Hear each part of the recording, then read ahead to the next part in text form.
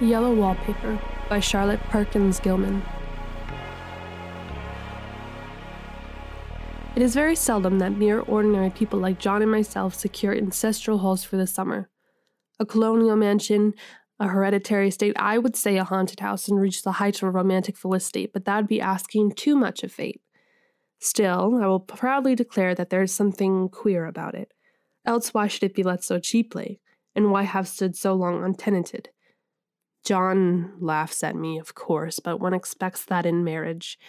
John is practical in the extreme. He has no patience with faith, an intense horror of superstition, and he scoffs openly at any talk of things not to be felt and seen and put down in figures.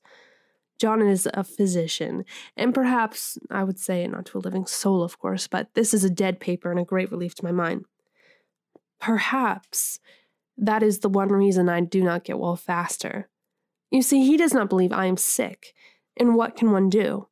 If a physician of high standing and one's own husband assures friends and relatives that there is really nothing the matter with one but temporary nervous depression, a slight hysterical tendency, what is one to do? My brother is also a physician and also of high standing, and he says the same thing. So I take phosphates or phosphites, whichever it is, and tonics and journeys and air and exercise, and am absolutely forbidden to work until I am well again. Personally, I disagree with their ideas. Personally, I believe that congenial work with excitement and change would do me good. But what is one to do? I did write for a while in spite of them, but it does exhaust me a good deal having to be so sly about it or else meet with heavy opposition. I sometimes fancy that in my condition, if I had less opposition and more society and stimulus, but John says the very worst thing I can do is to think about my condition, and I confess it always makes me feel bad. So I will let it alone and talk about the house. The most beautiful place. It is quite alone, standing well back from the road, quite 3 miles from the village. It makes me think of English places that you read about, for there are hedges and walls and gates that lock and lots of separate little houses for the gardeners and people. There is a delicious garden. I never saw such a garden. Large and shady, full of box-bordered paths and lined with long grape-covered arbors with seats under them. There were greenhouses too, but they are all broken now. There was some legal trouble, I believe, something about the heirs and co-heirs. Anyhow, the place has been empty for years. That spoils my ghostliness, I'm afraid, but I don't care. There's something strange about the house. I can feel it. I even said so to John one moonlight evening, but he said what I felt was a draft and shut the window. I get unreasonably angry with John sometimes. I'm sure I never used to be so sensitive. I think it is due to this nervous condition. But John says if I feel so, I shall neglect proper self-control, so I take pains to control myself.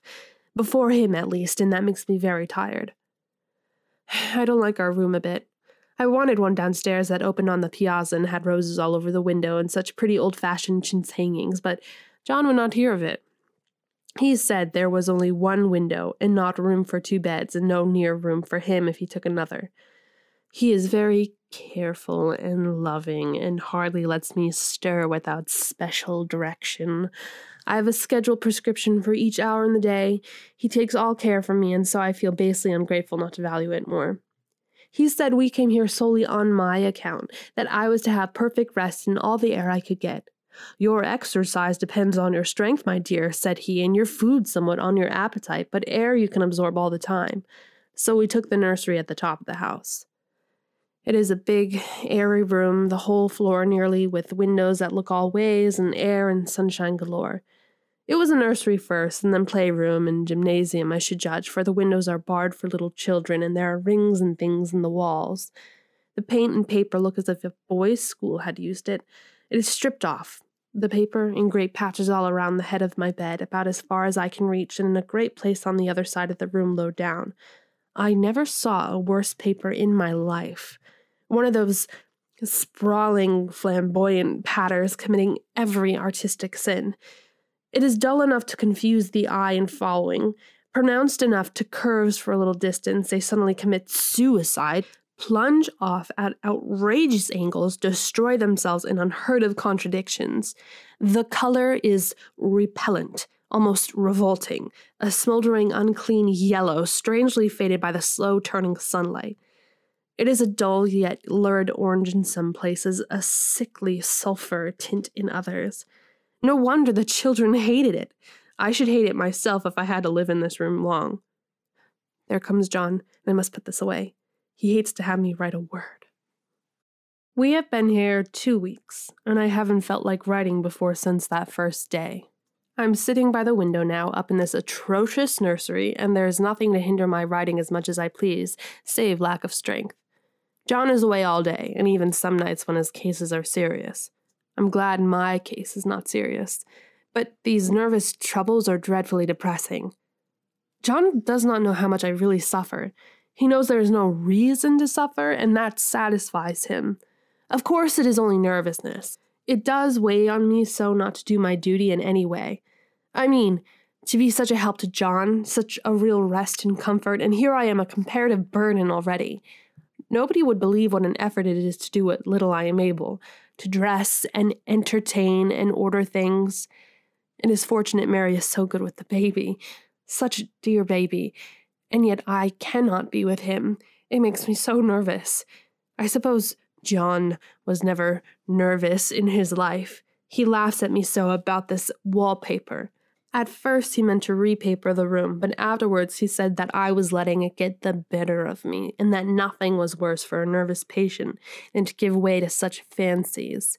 He said that after the wallpaper was changed, it would be the heavy bedstead, and then the barred windows, and then that gate at the head of the stairs, and so on. You know the place is doing you good, he said, and really, dear, I don't care to renovate the house just for a 3 months' rental. Then do let us go downstairs, I said. There's such pretty rooms there. Then he took me in his arms and called me a blessed little goose, and said he would go down cellar if I wished, and have it whitewashed into the bargain. But he has read enough about the beds and windows and things.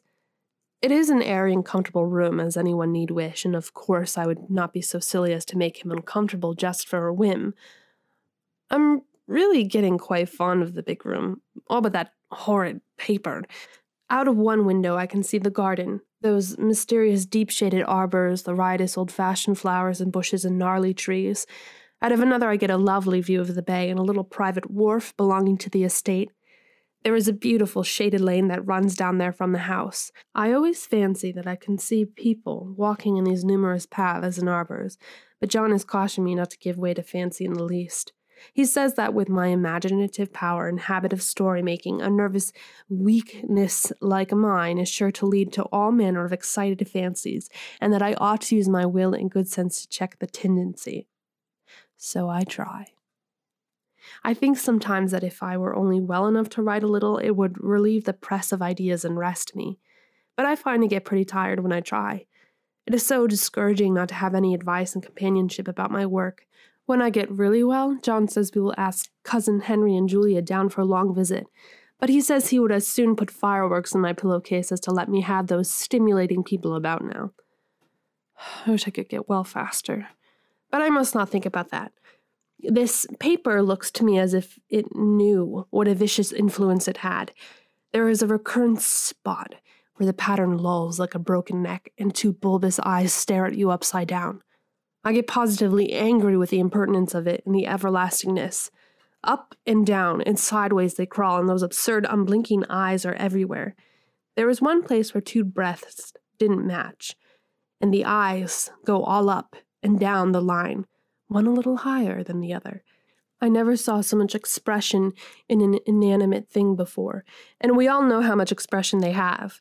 I used to lie awake as a child and get more entertainment and terror out of blank walls and plain furniture than most children could find in a toy store. I remember what a kindly wink the knobs of our big old bureau used to have, and there was one chair that always seemed like a strong friend. I used to feel that if any of the other things looked too fierce, I could always hop into that chair and be safe. The furniture in this room is no worse than inharmonious, however, for we had to bring it all from downstairs. I suppose when this was used as a playroom, they had to take the nursery things out, and no wonder. I never saw such ravages as the children have made here. The wallpaper, as I said before, is torn off in spots, and it sticketh closer than a brother. They must have had perseverance as well as hatred. Then the floor is scratched and gouged and splintered. The plaster itself is dug out here and there, and this great heavy bed which is all we found in the room looks as if it had been through the wars. But I don't mind it a bit. Only the paper. There comes John's sister, such a dear girl as she is, and so careful of me. I must not let her find me writing. She is a perfect and enthusiastic housekeeper and hopes for no better profession. I verily believes she thinks it is the writing which made me sick, but I can write when she is out, and see her a long way off from these windows. There is one that commands the road, a lovely shaded winding road, and one that just looks off over the country. A lovely country, too, full of great elms and velvet meadows. This wallpaper has a kind of sub-pattern in different shade, a particularly irritating one, for you can only see it in certain lights and not so clearly then. But in the places where it isn't faded, and where the sun is just so, I can see a strange, provoking, formless sort of figure that seems to skulk about behind that silly and conspicuous front design. There's sister on the stairs. Well, the 4th of July is over. The people are all gone, and I am tired out. John thought it might do me good to see a little company, so we just had Mother and Nellie and the children down for a week. Of course, I couldn't do a thing. Jenny sees to everything now, but it tired me all the same. John says if I don't pick up faster, he shall send me to Ver Mitchell in the fall. But I don't want to go there at all. I had a friend who was in his hands once, and she says he is just like John and my brother, only more so. Besides, it is such an undertaking to go so far. I don't feel as if it was worthwhile to turn my hand over for anything, and I'm getting dreadfully fretful and querulous. I cry at nothing, and cry most of the time. Of course I don't when John is here or anybody else, but when I am alone. And I am alone a good deal just now. John is kept in town very often by serious cases, and Jenny is good and lets me alone when I want her to, so I walk a little in the garden, or down that lovely lane, sit on the porch under the roses, and lie down up here a good deal. I'm getting really fond of the room, in spite of the wallpaper. Perhaps because of the wallpaper. It dwells in my mind so. I lie here on this great immovable bed. It is nailed down, I believe, and followed that pattern about by the hour. It is as good as gymnastics, I assure you. I start, we'll say, at the bottom, down in the corner over there, where it has not been touched, and I determine for the 1000th time that I will follow that pointless pattern to some sort of a conclusion. I know a little of the principle of design, and I know this thing was not arranged on any laws of radiation or alternation or repetition or symmetry or anything else that I have ever heard of. It is repeated, of course, by the breadths, but not otherwise. Looked at in one way, each breadth stands alone. The bloated curves and flourishes, a kind of debased Romanesque with delirium tremens going waddling up and down in isolated columns of fatuity. But on the other hand, they connect diagonally, and the sprawling outlines run off in great slanting waves of optic horror like a lot of wallowing seaweeds in full chase. The whole thing goes horizontally, too. At least it seems so, and I exhaust myself in trying to distinguish the order of its going in that direction.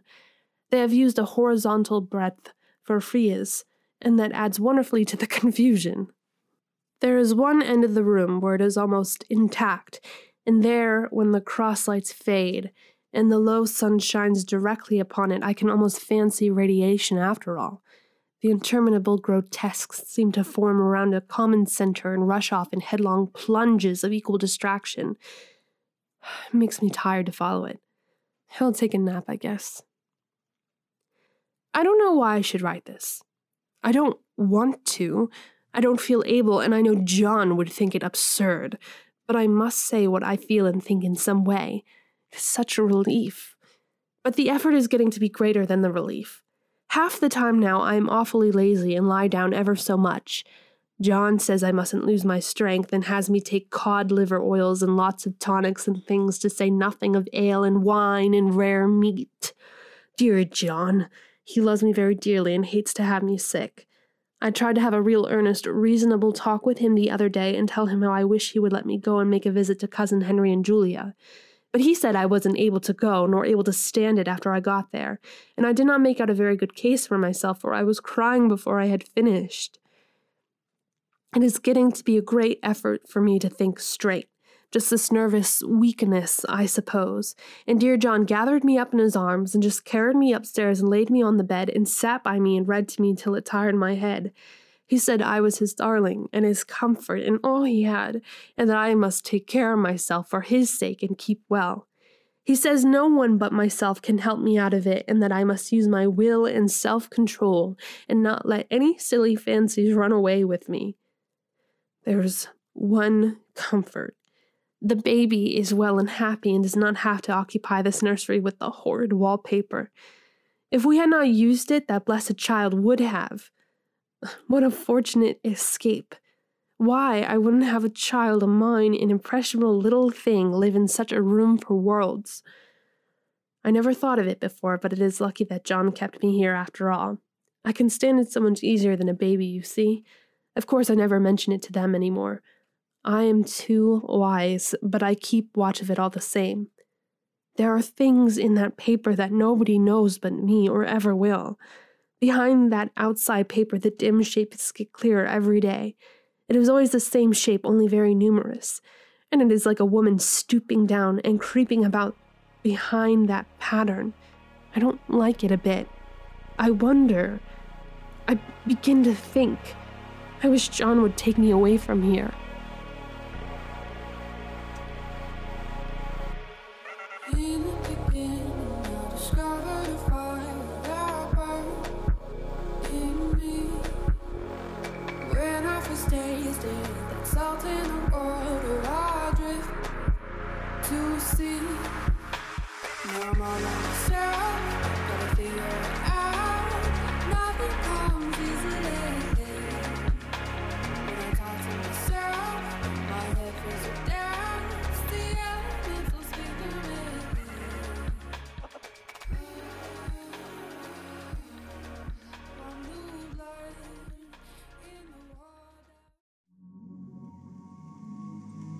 Yellow Wallpaper by Charlotte Perkins Gilman.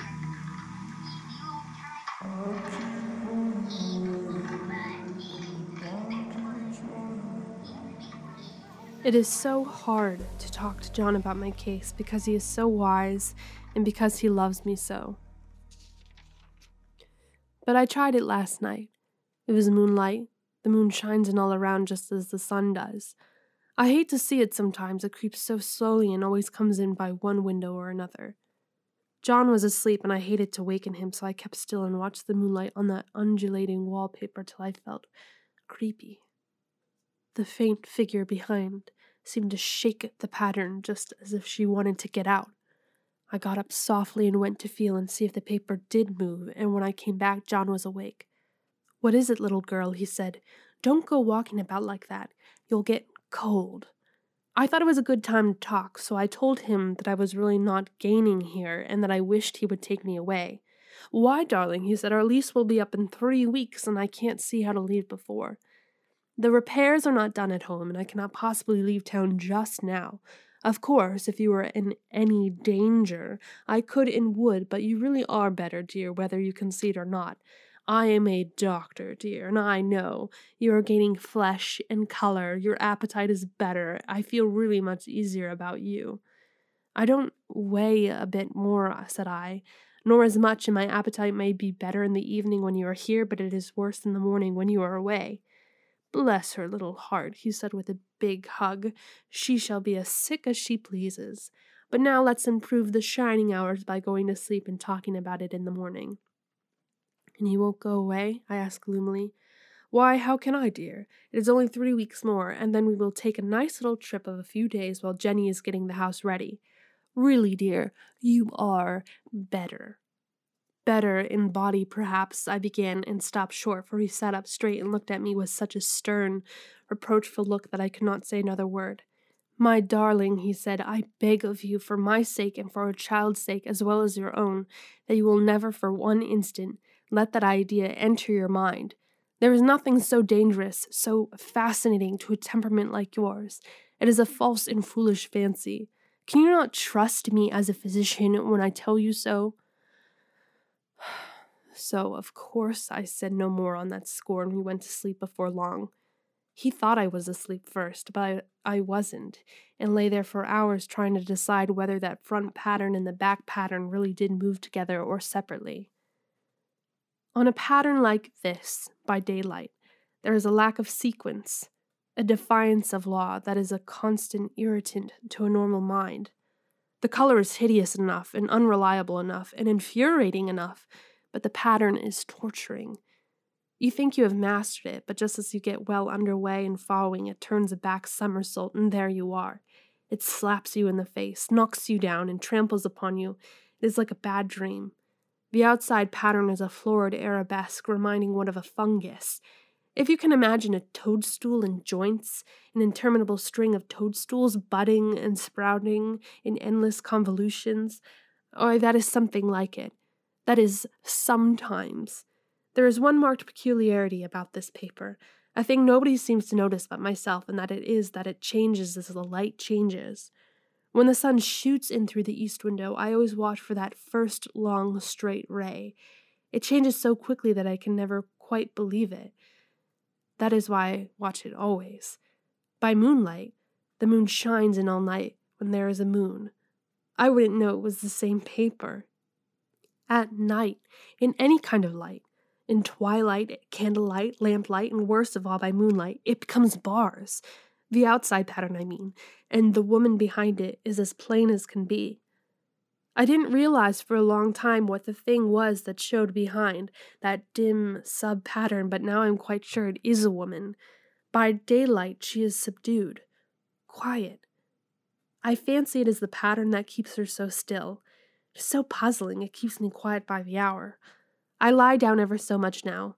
John says it is good for me, and to sleep all I can. Indeed, he started the habit by making me lie down for an hour after each meal. It is a very bad habit, I am convinced, for you see, I don't sleep, and that cultivates deceit, for I don't tell them I'm awake. No, the fact is, I am getting a little afraid of John. He seems very queer sometimes, and even Jenny has an inexplicable look. It strikes me occasionally, just as scientific hypothesis, that perhaps it is the paper. I've watched John when he did not know I was looking and come into the room suddenly on the most innocent excuses, and I've caught him several times looking at the paper. And Jenny, too. I caught Jenny with her hand on it once. She didn't know I was in the room, and when I asked her in a very quiet voice with the most restrained manner possible, what she was doing with the paper, she turned around as if she had been caught stealing and looked quite angry, asked me why I should frighten her so. Then she said that the paper stained everything it touched, that she had found yellow smooches on all my clothes and John's, and she wished we would be more careful. Did not that sound innocent? But I know she was studying that pattern, and I am determined that nobody shall find it out but myself. Life is very much more exciting now than it used to be. You see, I have something more to expect, to look forward to watch.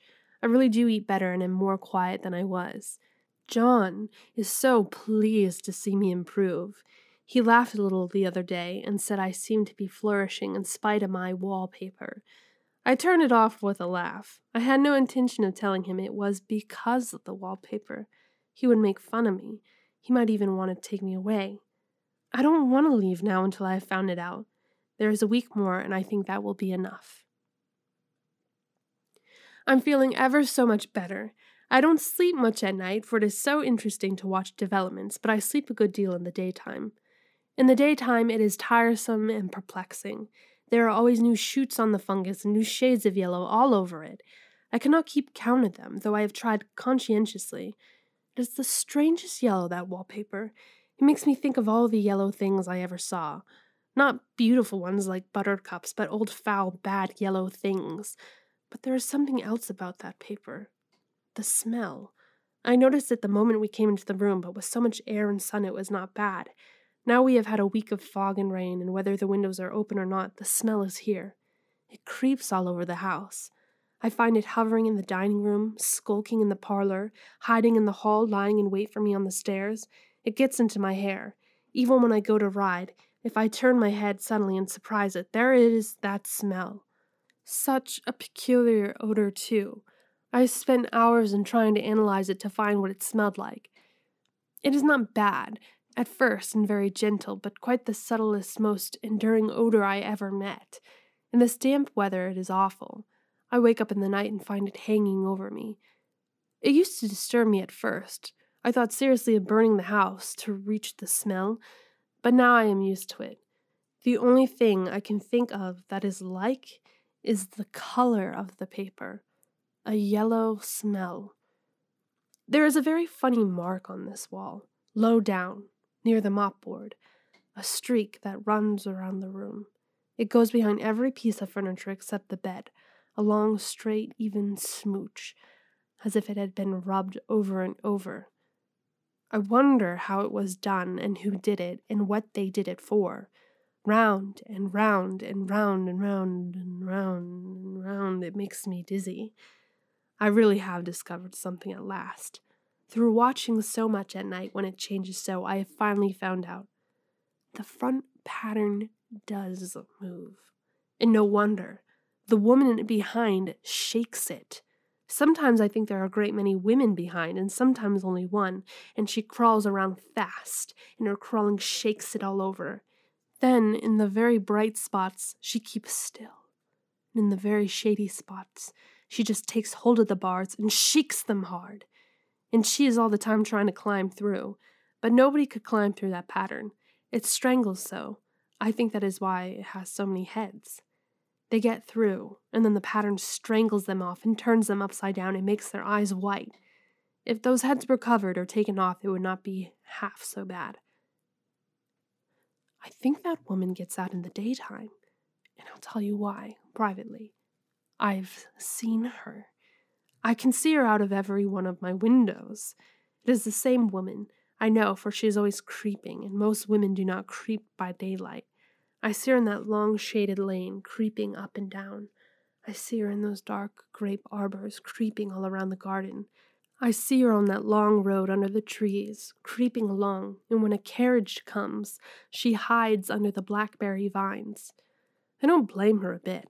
It must be very humiliating to be caught creeping by daylight. I always lock the door when I creep by daylight. I can't do it at night, for I know John would suspect something at once.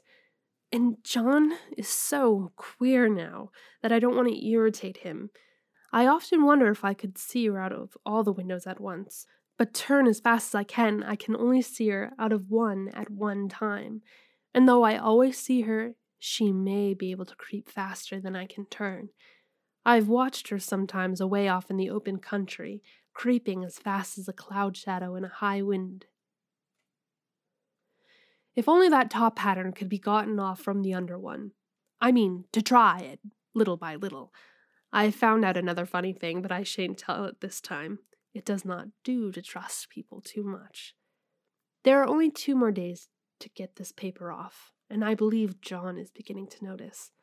I don't like the look in his eyes. And I heard him ask Jenny a lot of professional questions about me. She had a very good report to give. She said I slept a good deal in the daytime. John knows I don't sleep very well at night, for all I'm so quiet. He asked me all sorts of questions, too, and pretended to be very loving and kind, as if I couldn't see through him. Still, I don't wonder he acts so, sleeping under this paper for 3 months. It only interests me, but I feel sure John and Jenny are secretly affected by it. Hurrah! This is the last day, but it is enough. John is to stay in town overnight and won't be out until this evening. Jenny wanted to sleep with me, the sly thing, but I told her I should undoubtedly rest better for a night all alone. That was clever, for really I wasn't alone a bit. As soon as it was moonlight and that poor thing began to crawl and shake the pattern, I got up and ran to help her. I pulled and she shook, I shook and she pulled, and before morning we had peeled off yards of that paper, a strip about as high as my head and half around the room. And then, when the sun came and that awful pattern began to laugh at me, I declared I would finish it today. We go away tomorrow, and they are moving all my furniture down again to leave things as they were before. Jenny looked at the wall in amazement, but I told her merely that I did it out of pure spite at the vicious thing. She laughed and said she wouldn't mind doing it herself, but I must not get tired. How she betrayed herself that time. But I am here, and no person touches this paper but me, not alive. She tried to get me out of the room. It was too patent, but I said it was so quiet and empty and clean now that I believed I would lie down again and sleep all I could, and not to wake me even for dinner. I would call when I woke. So now she is gone, and the servants are gone, and the things are gone, and there is nothing left but that great bedstead, nailed down with the canvas mattress we found on it. We shall sleep downstairs tonight, and take the boat home tomorrow. I quite enjoy the room now it is bare again. How those children did tear about here. This bedstead is fairly gnawed, but I must get to work. I have locked the door and thrown the key down into the front path. I don't want to go out, and I don't want to have anybody come in till John comes. I want to astonish him. I've got a rope up here that even Jenny did not find. If that woman does get out and tries to get away, I can tie her. But I forgot I could not reach far without anything to stand on. This bed will not move. I tried to lift it and push it until I was lame, and then I got so angry I bit off a little piece at one corner, but it hurt my teeth. Then I peeled off all the paper I could reach, standing on the floor. It sticks horribly and the pattern just enjoys it. All those strangled heads and bulbous eyes and waddling fungus growths just shriek with derision. I'm getting angry enough to do something desperate. To jump out of the window would be an admirable exercise, but the pars are too strong to even try. Besides, I wouldn't do it. Of course not. I know well enough that a step like that is improper and might be misconstrued. I don't like to look out of the windows even. There are so many of those creeping women, and they creep so fast. I wonder if they all come out of that wallpaper as I did. But I am securely fastened now by my well-hidden rope. You don't get me out in the road there. I suppose I shall have to get back behind the paper when it comes night, and that is hard. It is so pleasant to be out in this great room and creep around as I please. I don't want to go outside. I won't, even if Jenny asks me to, for outside you have to creep on the ground and everything is green instead of yellow. But here I can creep smoothly on the floor and my shoulder just fits in that long smooch around the wall, so I cannot lose my way. Why, there's John at the door. It's no use, young man, you can't open it. How he does call and pound. Now he's crying for an axe. It would be a shame to break down that beautiful door. John, dear, I say in the gentlest voice, the key is down by the front steps under a plantain leaf. That silenced him for a few moments. Then he said, very quietly indeed, open the door, my darling. I can't, said I. The key is down by the front door under a plantain leaf. And I said it again several times, very gently and slowly, and said it so often that he had to go and see, and he got it, of course, and came in. He stopped short by the door. What is the matter? He cried. For God's sake, what are you doing? I kept on creeping just the same, but I looked at him over my shoulder. I've got it out at last, said I, in spite of you and Jane, and I pulled off most of the paper, so you can't put me back. Now why should that man have fainted? But he did, and right across my path by the wall, so that I had to creep over him every time.